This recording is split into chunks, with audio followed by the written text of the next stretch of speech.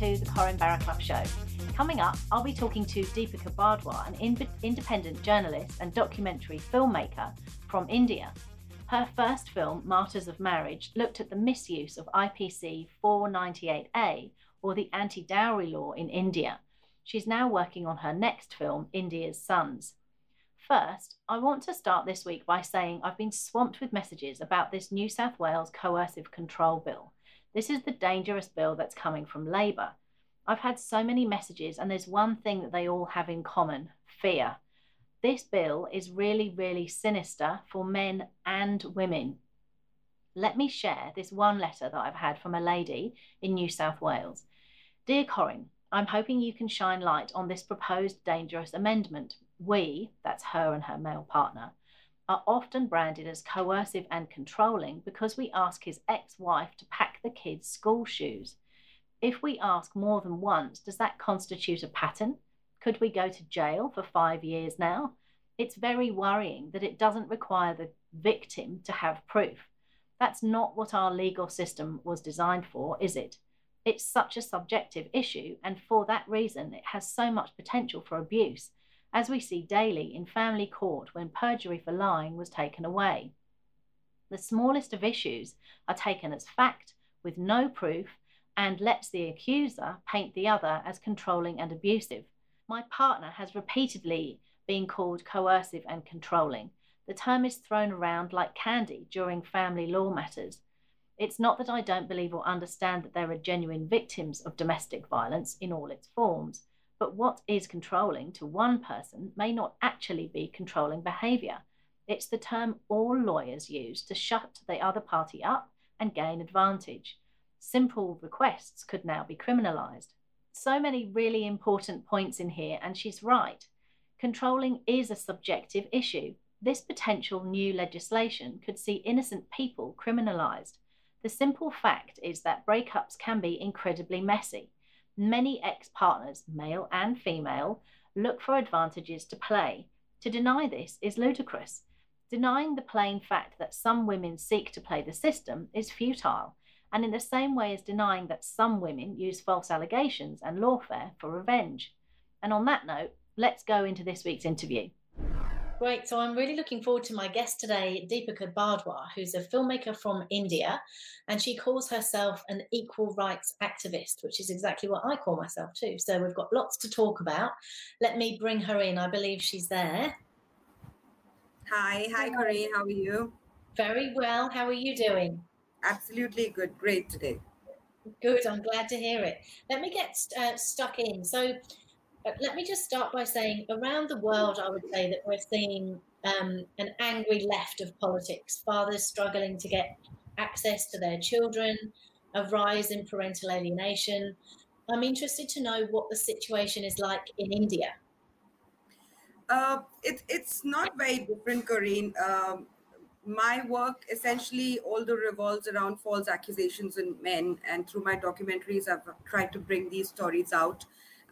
As far as parental alienation or denial of fathers' rights is concerned, it's very prevalent in India. In divorce and custody battles, you would often see that the visitation rights are often given to the visitation rights or are often denied to the fathers, and custodial orders are primarily given to the mothers. We have had cases where the custody was with father, but then the court gave it away to the mother, and then the child was killed by the mother along with her lover. So yeah, we have had a couple of instances as extreme as that, and but the fact is that majority of the fathers in India, when they are in custody or divorce battles, do not usually get as much time as they should with their kids. Just to give you an example, during the Corona time, I received innumerable queries from father who were just trying to see their kids for even 2 minutes. So for months, they couldn't actually even have a glimpse of their child because the courts were closed. And even though they had the visitation rights, the mother would just not bring the kid on the camera. And recently, a friend of mine, it was so bizarre. He went for visitation right to the court eventually when the online hearing started, and he was given just half an hour in a week on video call. Uh, and he was so heartbroken. He had not seen his child for such a long time. So this is very prevalent in India. And one really strong deposition that I want to make today is the cases of NRI fathers, where the father is abroad, the mother is in India, and the mother brings the child here, and the fathers over there are completely left high and dry. They do not have any visitation, they do not have any access to their kids. And since India is not a signatory to the Hague Convention, it becomes really, really tough for these parents to actually have any kind of connect with their kids. And there are innumerable cases like that again. There are cases where mothers are also there whose husbands have, brought the kid back to India and they do not have any access to their child. But they're much, much lesser than the cases where it's the father who has lost the access to the kid. Can you tell me, have there been any shocking news stories recently that have stuck in your mind? Sorry? Have there been any shocking news stories recently that have stuck in your mind? In terms of parental any violation, yeah, Corrine, one of the stories that in fact I documented in my film Martyrs of Marriage, which is on abuse of dowry and domestic violence laws. The documentary actually begins with the case of a man called Syed Ahmed Makhdoom. He was a resident of Bangalore, and he had worked for several years in Canada, and then he came to India and got married to a woman who was married multiple times earlier, but she didn't disclose this fact to him.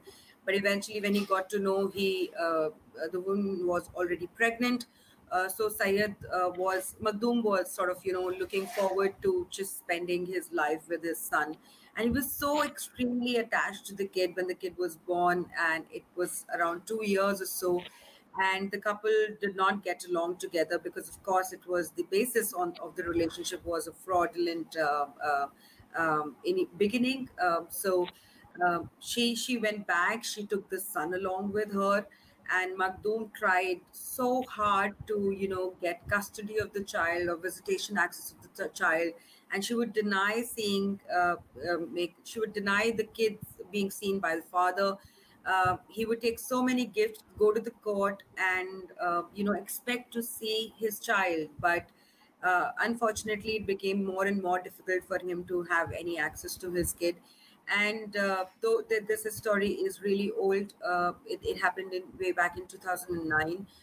But still, it is very shocking. He left a 7-minute suicide video before hanging himself, and he wrote how he was denied um, visitation and denied love of his child who he loved so much, and that he wasn't able to take this pressure any longer, and he hanged himself. And he used to write blogs for his son. I hope someday that boy actually gets to see those blogs. But he used to write how he's suffering without seeing him, and how he adores him, and how he wants him to know that he's not an irresponsible father.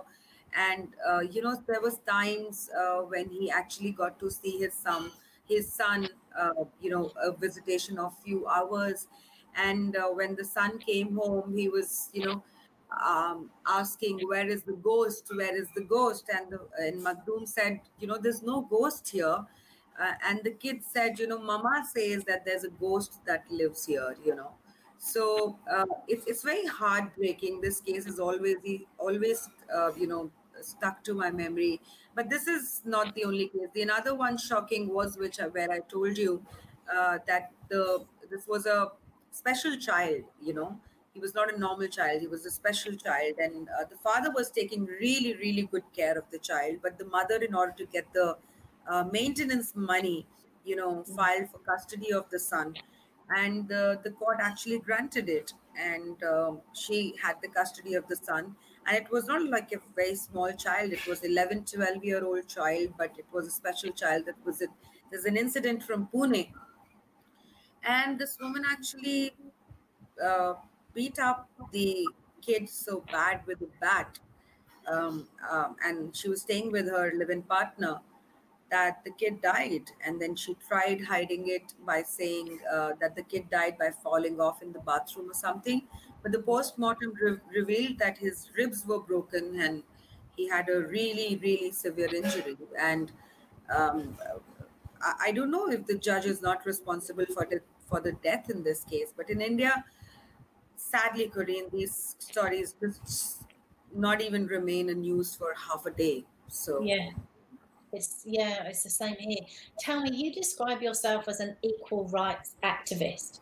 That's what I actually call myself. So why did you arrive at that term, and why is that wording important to you? Corrine, I call myself an equal rights activist. To be very honest, it's a very interesting question because I've always been very, indecisive and sort of confused in what exactly do I want to call myself while doing this work. Honestly, a Okay. label does not make any difference. I My work essentially revolves around fighting for injustices against men. So if somebody wants to call me a men's right activist, so be it. If somebody wants to call me an equal rights activist, so be it. Uh, I know that I'm standing for the truth, and in cases where it's the men who are on the receiving end of injustice. Uh, I started calling myself a men's right activist, and then I realized that this tag probably is causing harm to the work that I do, because as soon as this label goes out along with me, people have preconceived notions about me. And would I want to risk that in perspective of they not even listening to me? And if that's the case, then I may not as well call myself a men's right activist, because I want people to listen to me, because what I have to say is really, really important. And then for some time, I stopped calling myself a men's right activist. But then off late, I realized that, just because people have preconceived notions and people have stereotypical attitude towards a certain label, should I stop using it when I am that? So yeah, now it's like men's right activist, equal rights activist. The idea is that the kind of protection that our legal provisions provide to a woman, I believe the same kind of protection and assistance and empathy uh, and hearing should be provided to men as well. Very, And very similar to me, Deepika. I often talk about equality of compassion because that seems to be lost in all of these conversations. Um, correct. which actually leads me on quite nicely to let's talk about your upcoming documentary. So India's Sons, I believe, is the topic. I did watch the trailer of the documentary. False rape accusations in India, I believe, is a really burning issue, isn't it? False rape accusations is right now quite an issue in India. Of course, men's issues are never an issue for anybody, but considering the space that I work in right now, one thing that's really, really haunting me is the frivolousness with which false rape accusations are being leveled here in India. I have sort of tracked international developments also on this issue. Um, we do hear about false rape accusations in various countries, but the extent to which it is happening in India is nightmarish. You would be really surprised to know that there are rackets running right now. So in 2012, let me give you a background. In 2012, the horrific Delhi gang rape happened. It was an international news. I think everybody knows about this episode in India, where there was a ghastly gang rape of a young medico in Delhi, and she was assaulted really, really bad, and she eventually died. And that led to huge protests in India, and our laws were completely overhauled. The definition was changed. Now it's not just penile intercourse, it's insertion of any object, and that object, it could be anything. in any orifices of a woman amounts to rape. There's no need, essential need of medical corroboration. There's no essential need of any circumstantial evidence. The statement of a woman now in India is enough to convict a man of rape, and if she wants, she can deny medical intervention. There are charges that have come up in India now for criminal trial, which date back to 33 years, 23 years, 19 years, and and a very, very disturbing trend that is now happening in India is where there's a relationship between a man and a woman. And if they break up, the woman can actually go to the authorities and say that he promised me marriage. He didn't honor that promise of marriage, and hence it becomes rape on false promise of marriage. You would be Wow. surprised. Yeah, you would be surprised to know that over out of the total number of rape cases, and there are about 33,000 to 34,000 reported rape cases in India every year, approximately 30% or 35%, and now it's closing to 40% account where the woman claims that she was induced into a sexual relationship on promise of a marriage which was not honored by the man later, and hence he is tried for rape charges. Of course, eventually he most likely would get acquitted because this here is an adult woman. She's not a minor. She Mm. had the choice to make whether she wants to have sex, even if there was a promise made or not. And if she decided to do so, it was her decision. But eventually, the procedure, the man gets booked, then he gets arrested, then there are months of jail, and then eventually he's heard. So he actually is tried as a rapist. And then the courts decide whether he did rape or not rape. Strangely enough, we have diversified and absolutely confusing judgments from various high courts in India and the Supreme Court of India. Now, since the number of these cases have risen so much, the Supreme Court, of course, has handled some of these cases in the appeals, and now the Supreme Court eventually seems to have an acceptance that, if the promise was made, and if there was an intention to marry, but because of certain circumstances, whether a caste difference, because all of these things do come in play in India, whether if there was a caste difference, or if there was a financial status difference, or if there was a religion difference, or because of X, Y, and Z reason, the man could not marry because of specific reasons and very strong reason, then he will not be called a rapist.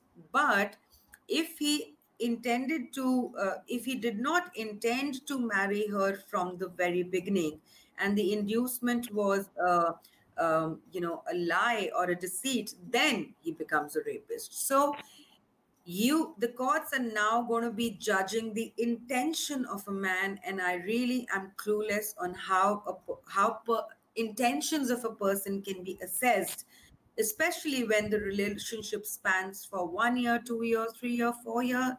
There have been live-in relationships for 7 years, after which the woman has gone and said that she was being sexually exploited on the promise of marriage for the last 6 years and 7 years. So there's a lot of course, discussion that which is going on these particular cases in India right now. But the fact remains that the cases continue to get registered under these clauses, under this section.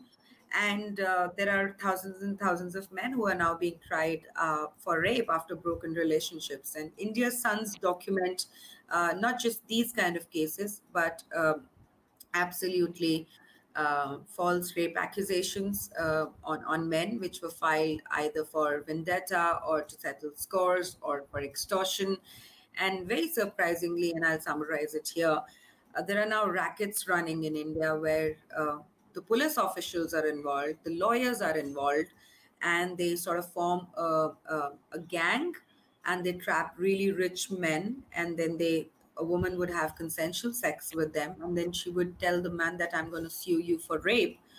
You pay me either this amount or I'm going to get you booked for rape. And one of the cases that I discuss in my documentary is where a gang like this actually trapped 33 men and was able to extort close to 20, above of 20 crores.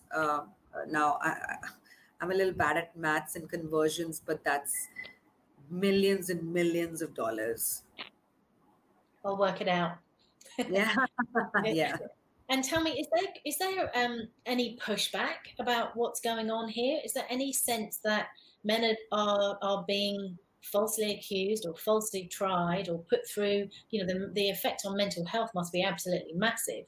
Is there a growing sentiment that women need to be held accountable for this kind of behaviour? Well, Corrine, I have been in this space for the last 8 years, and honestly, my observation of the last 8 years is that um, there is a lot more discussion. There is a lot more anger as well, Yes. and there is little bit of sensitivity in the court and in the police system as well. I wouldn't say it's a major transformation or it's a very acceptable change. It's minuscule, if I may say. But more than the any changes in the system, what I see happening is a change in the thought process of society as a whole. Now, when you see, social media posts where it's an episode where the man was, tortured or crucified or falsely accused by a woman, and there's a female perpetrator, I see a lot of comments, and these are comments. Of course, I have a decent enough following. I'm followed on various social media platforms by approximately 200,000 people now, and of- all I most of my followers, of course, have a keen interest in what's happening to men and men's issues and men's rights, and they're concerned about what's happening to men. But I see comments and I see observations made by general public who's nowhere associated to me, who doesn't know at all about my work, who probably don't even know the idea of men's rights, writing the language that is absolutely signatory that something wrong is happening to men, and we really need to do something about it. And that makes me happy because if and when we come to a stage where our lawmakers are able to take note of this thing and probably decide to work towards a change, and will ask for public opinion on it, then I think we would have much larger people talking about these changes and accepting these changes and asking for these changes as compared to what it was a couple of years ago. And also a lot of thanks to social media, because it helps us, it helps people like me who are consistently working on these issues and bringing these stories out to spread these stories, because the mainstream media usually does not bring these stories out to in front of people. So thanks Yeah. to social media, I have personally have been able to take my stories to take the cases that I investigate and I bring out, and some of these cases have actually gone viral, and I think have played a very important role in people understanding the harm of false accusations or the wrongs being done to men, and they understand and realize that these are human rights violations and this is unacceptable. Yes. So we have here a very fierce, I would say, far left, very vocal feminist pack. Do you have something similar there? Oh, of course, yes. Yeah. Uh, And what are they um, pushing for? Sorry. What are they pushing for? What do they want? Well, they first of all are pushing back the any voices that people raise for men by discarding them as anecdotal evidences of wrongs on men, when it is not anecdotal. It is quite a serious issue, and the number of victims are not less or anecdotal. um, Second is there's a huge intervention of these groups in the system, in the judicial process, in the lawmaking process where they're actively pushing for more and more and more and more laws uh, that will come in aid of women. And of course, any laws they push for do not ever consider women as men as victims. Um, a major discussion that's happening right now in India, and uh, a law that feminists and the left groups are constantly pushing through, is marital rape. And with the kind of developments that we are already seeing under the rape laws, where without any corroboration, without any evidence whatsoever, men are booked on rape charges. We are absolutely skeptical if that law comes into the force, then uh, probably every matrimonial dispute will end up into a rape charge on the man, because what we are seeing right now a lot is that in matrimonial disputes there are rape allegations put on the male family members of the husband. So if marital rape law comes, then I don't know how at all a husband and his family would be able to save themselves. Like I said, there's a lot of backlash from these groups to the men's rights activists. And my documentary Martyrs of Marriage, when it was um, sort of be accepted by, when it was to be released on Netflix platform, these groups basically criticized Netflix, wrote to them, asked them to bring it down. There were change.org petitions started to down the documentary. Uh, and any time, some stories like these come up, or some a platform is given to people like us, there's quite a backlash. But I said this in Australia during ICMI as well, and I would repeat that again.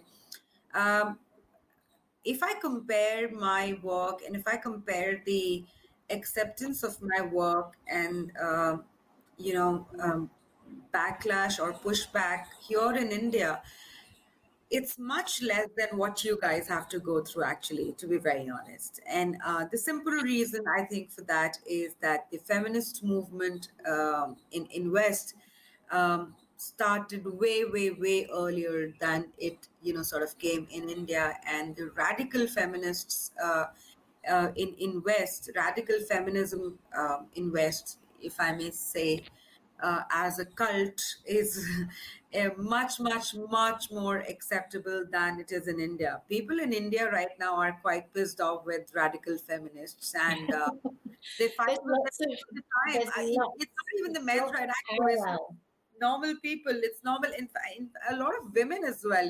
It's quite Yes. encouraging that a lot of women are actually, take these radical feminists on and teach them a lesson on social media engagements. And it's quite heartwarming to see actually these women It's really actually heartwarming. Yeah. being able to call the wrong from the right. And they're not brainwashed, but of course the brainwashed lot is also quite there. And they do dominate the social media space, but It's they are called interesting. out. Yes, it's interesting though, Deepika, listening to you talk there about Netflix, because it's the tactics that the left employ are clearly really similar all around the world. We would have a similar thing here.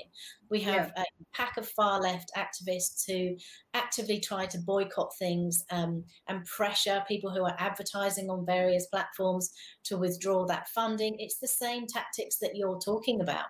Yeah, absolutely. It's Yeah. it's.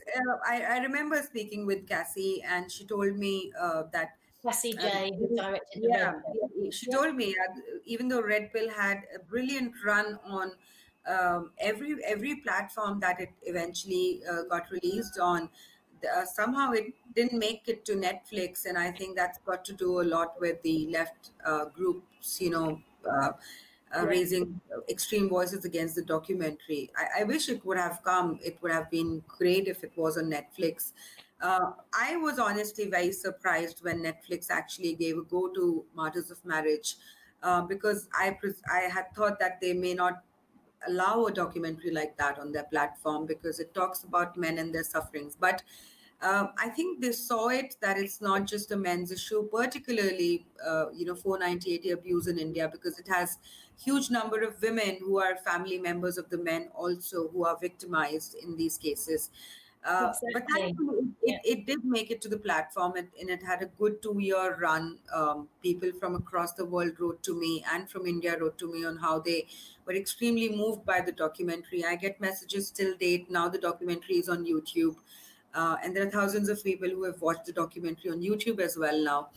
And I keep on And getting messages every day. when will India's Sons be out? I can't wait to see it. I've obviously watched the Correct. trailer. I haven't seen We were scheduled to release it by May, but because of Corona, our work stopped it. because India was under a complete lockdown Yeah, for about 2.5 months, and hence we were not able to work at all. But now we have resumed the work again. We are likely to finish it by the end of this year. brilliant. That's wonderful. Well, I'll have you back on again towards the end of the year. We'll catch up I again. hope so. Thank you Yeah. so much for talking to me, Deepika. I'll talk to you soon. Thank you so much, Corrine. Pleasure to have you to be there on the show, and good luck for you. Thanks for doing this. I'll catch up with Deepika again soon to check in on the progress of her film, India's Sons. Now, a couple of news stories I want to shine a light on. Look at this story in the Canberra Times, which reports that 40 shelters for women and children escaping domestic violence are being built across the country. 700 beds are expected to accommodate around 6,000 people each year. I feel like a broken record picking at this narrative around domestic violence, but it's spend like this that underlines why it's so important. Domestic violence is not a gendered issue. It seems to me that there's a real disconnect here between politicians, government-funded organisations, and us, the general public. We all know that violence is not a gender issue. We all know that it's not appropriate only to pour funding into the feminist narrative that insists that men are perpetrators and women are innocent victims. When will politicians catch up? It's time they had better advisors in their ear, I reckon, rather than these gender-biased misandrists who are out of step with public opinion. The Commonwealth Government will contribute $60 million towards these projects. The money is there. The money is being poured into a gendered narrative. One day, soon, that will change. We must keep pushing for that. Several people contacted me to flag this news story about a rape jury that can't hear a false sex assault history. The Australian reports that the New South Wales government is facing fresh calls to amend a law which has repeatedly criticised as unfair. After the High Court ruled a man accused of rape would have to face trial without being able to tell the jury of the complainant's history of false sexual assault complaints. Remember, of course, that the narrative coming from the left-wing media is that women don't make false claims or that they're incredibly rare. I'll tell you what's more outrageous than attempting to insist that women don't lie, just as men can lie, and it's this: a New South Wales law that prohibits any evidence of prior false sexual assault complaints by victims. The High Court has said that the man can come back after he's convicted, meaning that this man has to go through a whole trial while this surely critical evidence is not presented. His lawyers have argued that their client should not have to face what they call a charade trial, in which he's forced to stay mute on the most critical element of his defence. This is plain wrong. The distress, the humiliation, the embarrassment, surely this is a waste of time and a ridiculous law that must be challenged. Now, look at this story from South Australia. A judge has been urged to show as much leniency as possible to a South Australian woman who ran down her partner and killed him after a long history of domestic violence. Reporting around this is a real mess. It says that the woman, Nolene Kenny, admitted the manslaughter of Edward John Baker, but prosecutors say she did not intend to kill the man or cause grievous bodily harm. The defence says that the relationship between the pair had long been marked by incidents of violence. Can we just be really clear here? And I'll be careful with my words. Whatever the background to that relationship, this woman's actions resulted in taking a human life. She used a car as a weapon, but that doesn't make it more acceptable than if she used any other weapon. It's not more okay to run someone over than to stab them. It's not more okay to kill someone who was violent. Sorry, but violence is never acceptable. And on that note, can I just take a minute to say how disgusting it is that some ABC presenters are trying to get that episode of Q&A, the one that condoned violence, reinstated online. You know, the one where a panel of angry extremist feminists condoned violence? Remember the one where Egyptian US journalist Mona El-Tahawi asked, "How many rapists must we kill until men stop raping us?" She speaks about using justifiable violence against men under the mythical, righteous challenge of dismantling the patriarchy. In 2012, she confessed that she beat up a man who tried to grope her in a nightclub. She's an extremist. She should never, ever have been given a platform on our national broadcaster. How have we ended up here? Why is this being allowed to continue? Ita Buttrose swiftly stepped in at the time to remove the episode from iView. Now that media regulator ACMA has found that the episode did not breach any ABC standards, there's a push to have the episode reinstated. This is nothing more than a push by presenters who like taxpayer funds flowing into their bank account, but they do not like being told that they're out of line. One more time, violence is never acceptable, despite your cause. Equality will certainly never be achieved by beating people up. ACMA may have cleared the episode, but the Australian mainstream public have not. This is blatant misandry, and it's not acceptable. It's not acceptable on our screens, it's not acceptable from our national broadcaster, and it's not acceptable in our family courts. Isn't it time we actually recognised misandry as being equally as wrong as misogyny? At the next election, can we please start paying more attention to the man-haters among us? Right, that's enough Barraclough now. See you next week. The Corrine Barraclough Show is a production of The Good Source, hosted by Corrine Barraclough. To watch, listen to, or read more new media without the social justice warrior narratives or politically correct fact filter, visit goodsource.news. That's good, SAUCE.news. Become a Good Source supporter for exclusive access to live and unedited interview recordings, including the conversations before and after the show.